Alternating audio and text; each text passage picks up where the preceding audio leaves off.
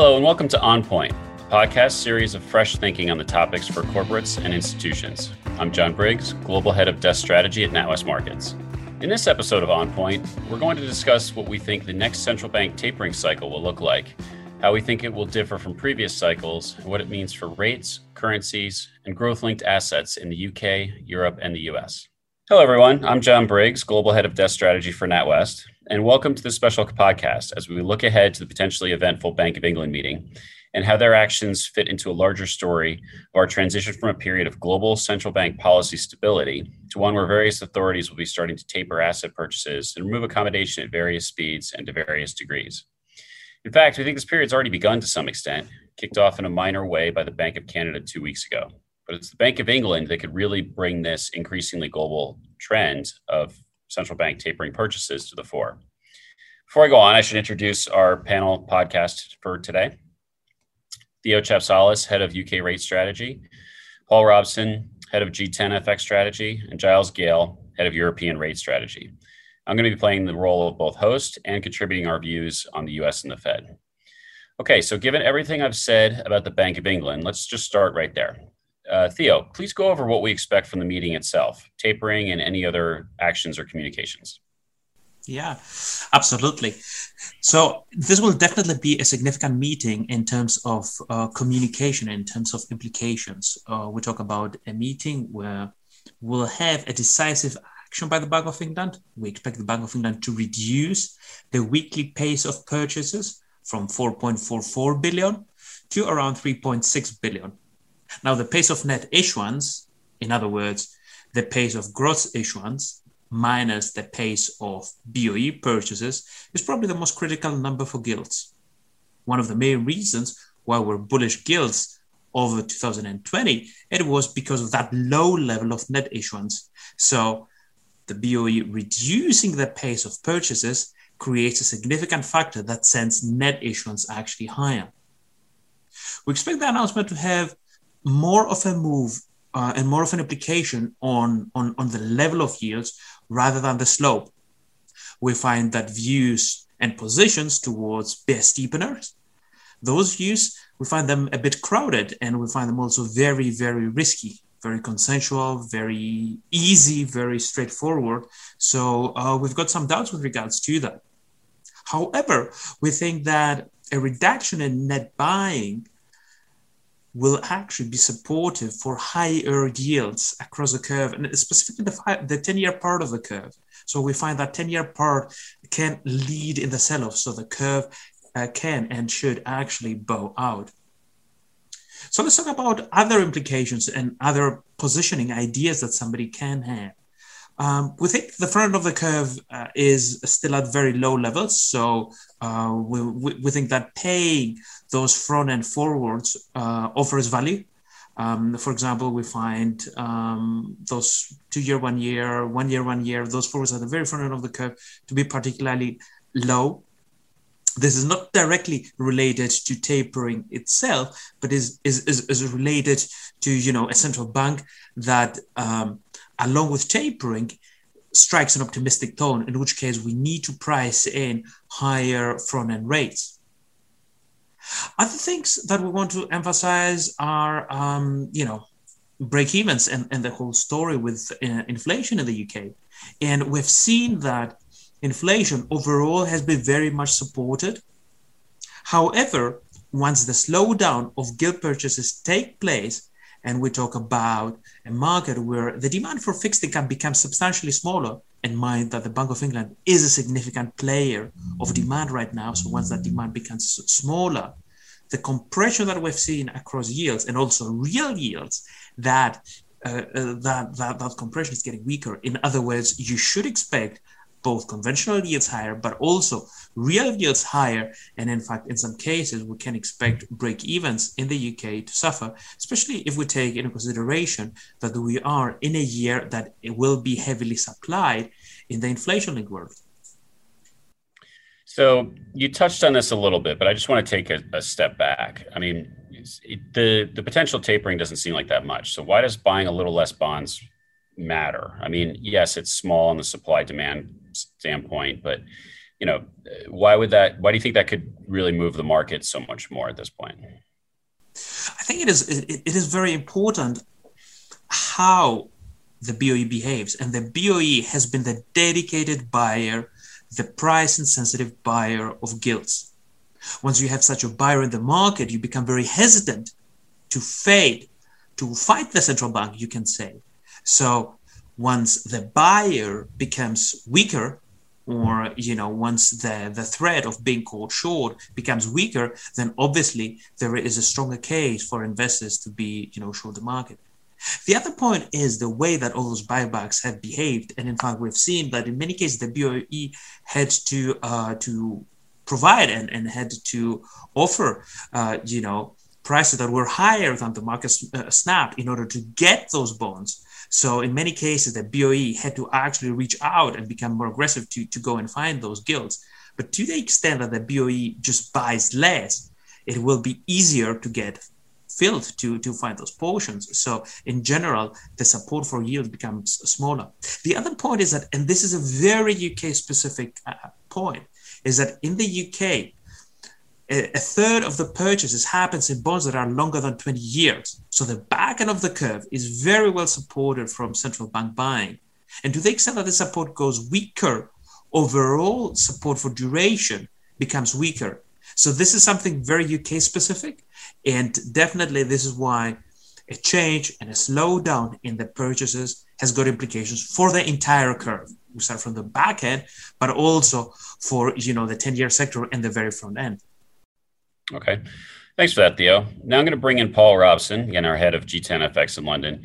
So that's the rate market reaction when it comes to gilts. And what do you think the FX market reaction? What's your views on sterling in the near term? And then, also just a little further out.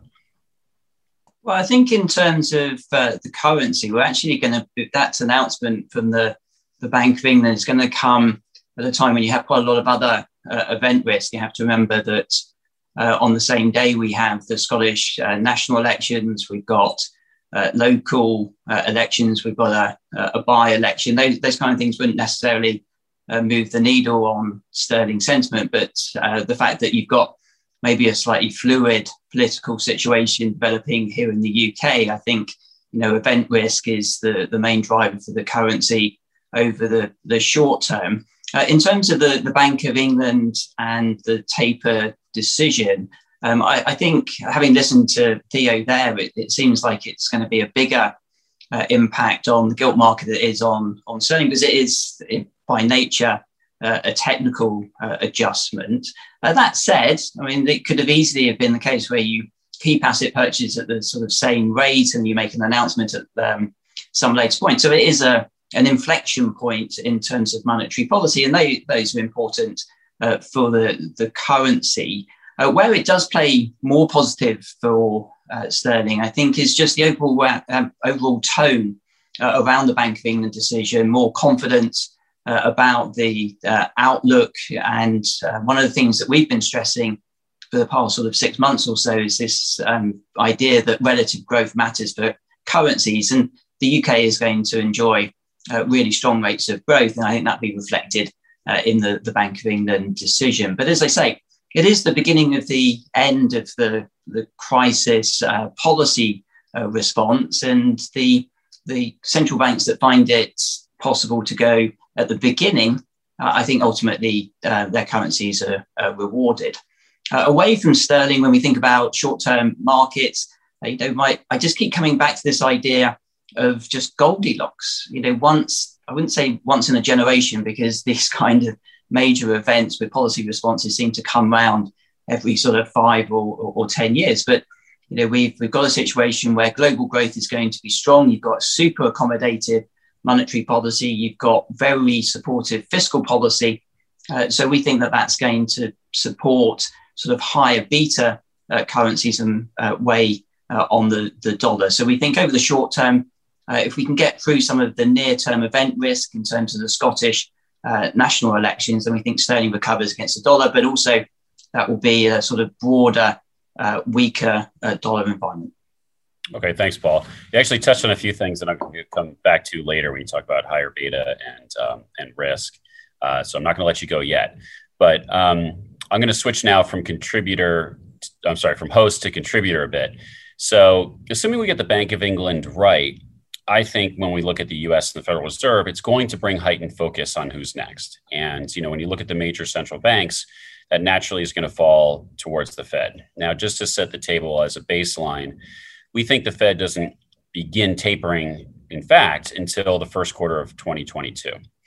But the Fed very much likes to have a lot of forward signaling. They want the event to be a non-event. So I think they'll start to have this discussion starting in the fall of this year. So let's just call that September. And in markets being forward-looking as they are, or potential with their August Jackson Hole Symposium perhaps being somewhat related to this. We think my original thought was that the markets were going to start thinking about, Fed tapering this summer and how the Fed's going to communicate that. But with the Bank of England, if they taper next week, it could raise that prospect of that discussion being moved up a little bit. Do I think that it's going to be severe impact on markets? No. But similar to Theo, as markets start to forward price events, we think it will have an upward pressure on the U.S. Treasury market. Now, it's not like the first quarter where we had more severe moves, and I think Theo would probably agree when it comes to the UK. We're not going to see, tens and tens and tens and tens of basis points. I mean, there's still room for yields to rise for sure, but also similar to Theo, we think it actually moves a little bit in the curve. It is 10-year yields should move higher, but the pressure point, the pain point, is one where we actually think it's more kind of in that 5-year area. And I say that because the beginning of tapering starts the beginning of thoughts about when the central bank, in this case, the Fed, may start to raise rates. So if you don't start tapering until 2023, for example, you don't have to worry about rate hikes for at least 24, 25. If you start tapering in 22, market participants will start to think about, okay, well, what does that mean for 2023? Now, we don't see Fed rate hikes before 2023 at this point, but that doesn't mean the market won't need to price in some probability that the Fed could raise rates sometime in 2023 or perhaps earlier. So it's based on that view that we think that some upward pressure in yields could arise, but it's more of an evolution of higher yields rather than a revolutionary snap change. So we definitely think that yields in the U.S. Have been stable. Paul mentioned Goldilocks. That has definitely contributed. But this upward pressure on yields, I don't think necessarily disturbs some of that more positive outlook when it comes to that, just the strong growth and that positive outlook that he has, certainly for some higher beta that's tied to higher beta currencies, tied to stronger growth, because we are talking about starting to discuss a taper that the Fed's going to discuss in the fall and maybe enact early next year. Okay, so now I am actually going to go right back to Paul. So now we've added the Fed view to the Bank of England view, which is relatively similar, right? We do see yields rising. We do think the tapering should be a conversation, a little less monetary accommodation, perhaps looking forward. Switching the focus just from sterling more to a broader dollar focus. Does this change your view, or how does this impact your view, just kind of on the broad dollar outlook? Yeah, in terms of the dollar, we don't think the sort of pre-positioning of a taper and then the actual first taper really is going to support the dollar significantly. I did say when I was talking about sterling, it's not necessarily to be underestimated. It is the inflection point of policy. It is the beginning of the end. But I think the way that you describe it in terms of supporting risk assets, crucially, we don't think this is 2013. I'll go into that in a little bit more detail in a minute. And so as long as risk assets hold up, we wouldn't expect a sharp correction in the dollar. I think there's just a couple of points that are worth mentioning here. One is that the overall level of yields is going to remain extremely low. That short-end rates, the policy rate, where that's going to be the anchor, is going to be low for some considerable time, and that will certainly make the carryover high carry, high yielding emerging market currency still relatively attractive. And of course, you've got to remember why the Fed feels comfortable making that pre-announcement of a taper or the taper, is because the US economy is strong. Domestic demand is strong. Now, for a lot of currencies, that would be positive. But when it comes to the dollar, the US will suck in imports. You'll get a deterioration in net trade. And it's not obvious that the current level of yields or the cheapness of US assets is enough to offset that in terms of a balance of payments move. So you get a deterioration in net trade that's not offset by portfolio flows until maybe the Fed actually starts raising the policy rate. There'll be other countries that benefit from that. And that's why we favor the sort of high yielders, the commodity-based currencies, the Asia's manufacturers, for example. Other points to note is that back in 2013, where you got some quite noticeable dollar volatility, quantitative easing asset purchases was just all new. We had very little idea about asset purchase programs, let alone what an exit or taper would be, and that caused quite a lot of volatility. So the dollar initially weakened on Bernanke's sort of pre-positioning taper. It then bounced on the taper and softer risk markets, but ultimately Bernanke pushed back and the dollar went low again. I think you just jump through that initial volatility, and that as long as the communication is correct from the Fed, then we think that the dollar stays weak and risk assets do relatively well. But the way you articulated the view on risk assets aren't undermined from tapering, I think ultimately that's the key call and the key uncertainty. I like how you put that the markets are going to go through that, and the uncertainty from 13, we're just going to kind of skip through that early volatility and probably just go right to the conclusion. So, it's pretty clear you and I are pretty much aligned on that subject. So, appreciate that. Okay, so now I'm going to bring in what is often seen as perhaps the slowest central bank to pull back on accommodation, the ECB. Giles, there's an impression that Lagarde will address the latest increase in purchases. They've actually kicked up purchases in the first quarter, but address that at the June meeting and the potential future for that step up in purchase. So it's not quite a taper. I mean, you could argue it perhaps technically is from the higher level of purchases, but even just going back to where they were. Do you think they pull that back in June? And if they do, I mean, do we even consider that a taper? Yeah, well, first of all, I do think that they will pull that back in June. I think they've been very careful not to project that. They always are. They never want to prejudge what they do ahead of time. But I think it's a fairly reasonable assumption that if things progress as we pretty solidly expect, and we've just been looking at some of the COVID vaccination trends. I mean, Germany managed to do over 1 million people yesterday, so this really is picking up pretty significantly. And we've had some decent data this week as well. I think unless something entirely unexpected knocks us off the recovery path, then they should be stepping back down to something more like the pace that they were conducting purchases at in Q1, from July onwards. Now, should that be considered a taper? Well, I think really the question is, what kind of path are we on towards ending the PEP? All right, and I think that will be producing this current sort of surge level of purchases will be the first step that will allow markets to go, okay, now I can see that we are on a trajectory which allows PEP to, notwithstanding other sort of unexpected shocks and so on, that ends first quarter of next year. And then I think that there's a serious discussion which will happen over the summer in markets and will, in my mind, from this distance, it'll culminate with a discussion that will around the ECB's strategy review at this, which we expect to be at this interconference at the end of September.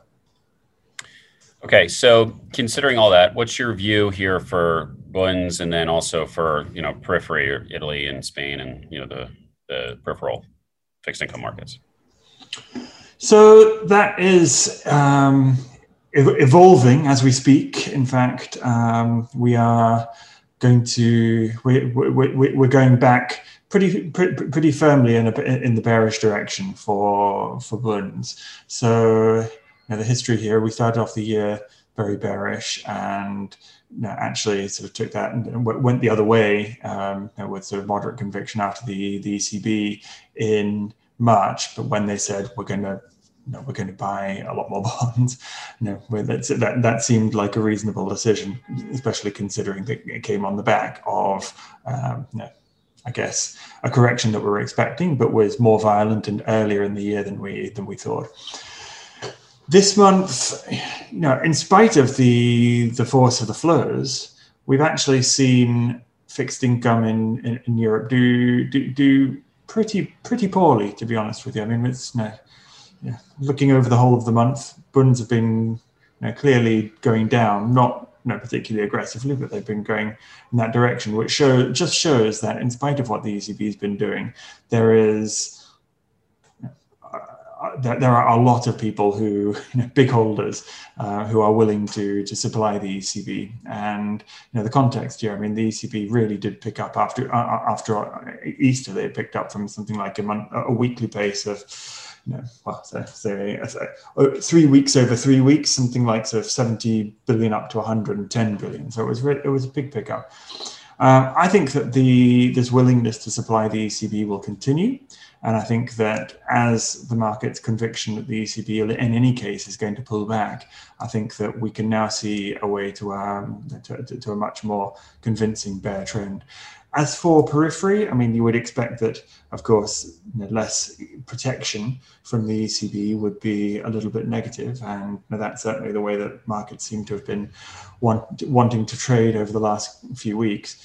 Now, I think that has to be weighed against our more optimistic view of the European economy, and so I think the taper goes hand in hand with confidence in the recovery, and I think that it's the confidence in the recovery which dominates your view on periphery. Okay, thanks for that, Giles. One thing that I just want to kind of reiterate here, we've touched on it throughout the podcast, especially Paul and I, before we sign off, is that when the word taper arises, it often sparks concern of interest rates rising quickly, introducing weakness into risk assets, namely equities. It's usually not associated with particularly pleasant things. But as you can probably tell, we don't think this is necessarily going to be the market reaction as we head through this week, the Bank of England, and towards the Fed taper over the next couple of months. And just to summarize some of the points, we've already had an upward adjustment in yields in the first quarter, which did bring with it a fair amount of volatility. Part of that was based on upward move in expectations for growth and inflation, which is itself implying that central bank accommodation might not necessarily be as needed as feared. Second, that strong growth outlook itself is the tailwind for risk assets. And this is kind of what Paul was getting at, and equities in the face of what could be slightly less accommodation. So, and the third thing, which we didn't bring up though, is that we still have very, very strong fiscal accommodation. There's a lot of fiscal policy impetus in the pipeline. And in past tapering episodes, that is something that actually was often working the other direction, where fiscal authorities were actually doing austerity and not helping the growth outlook. So while we do think this process can bring higher yields, we're bearish in the US, UK, and we think European bond yields over time are going to move higher. I don't think it's going to be a disruptive process like we saw in the first quarter or we've seen in the past. So I do think there's going to be periods of increased volatility, especially around some of these events. I'm not saying that the Bank of England, if they decide to taper, won't introduce volatility to the markets. But over the longer term, we're still very optimistic on the outlook, on the growth outlook, and that's going to provide enough of a tailwind for riskier assets that over a broader period of time, even though you have perhaps a little bit more market volatility, we still think those assets are going to perform. So thank you, everyone, for joining us. That's all for today, and let's see if this excitement kicks off with the Bank of England. Thank you. I hope you've enjoyed this episode of On Point. Please do subscribe to our podcast channel to get future episodes and navigate to ci.natwest.com for the latest updates on what's moving markets. We also encourage you to follow us on social media to get all of our latest content. Speak to you again soon. Thank you.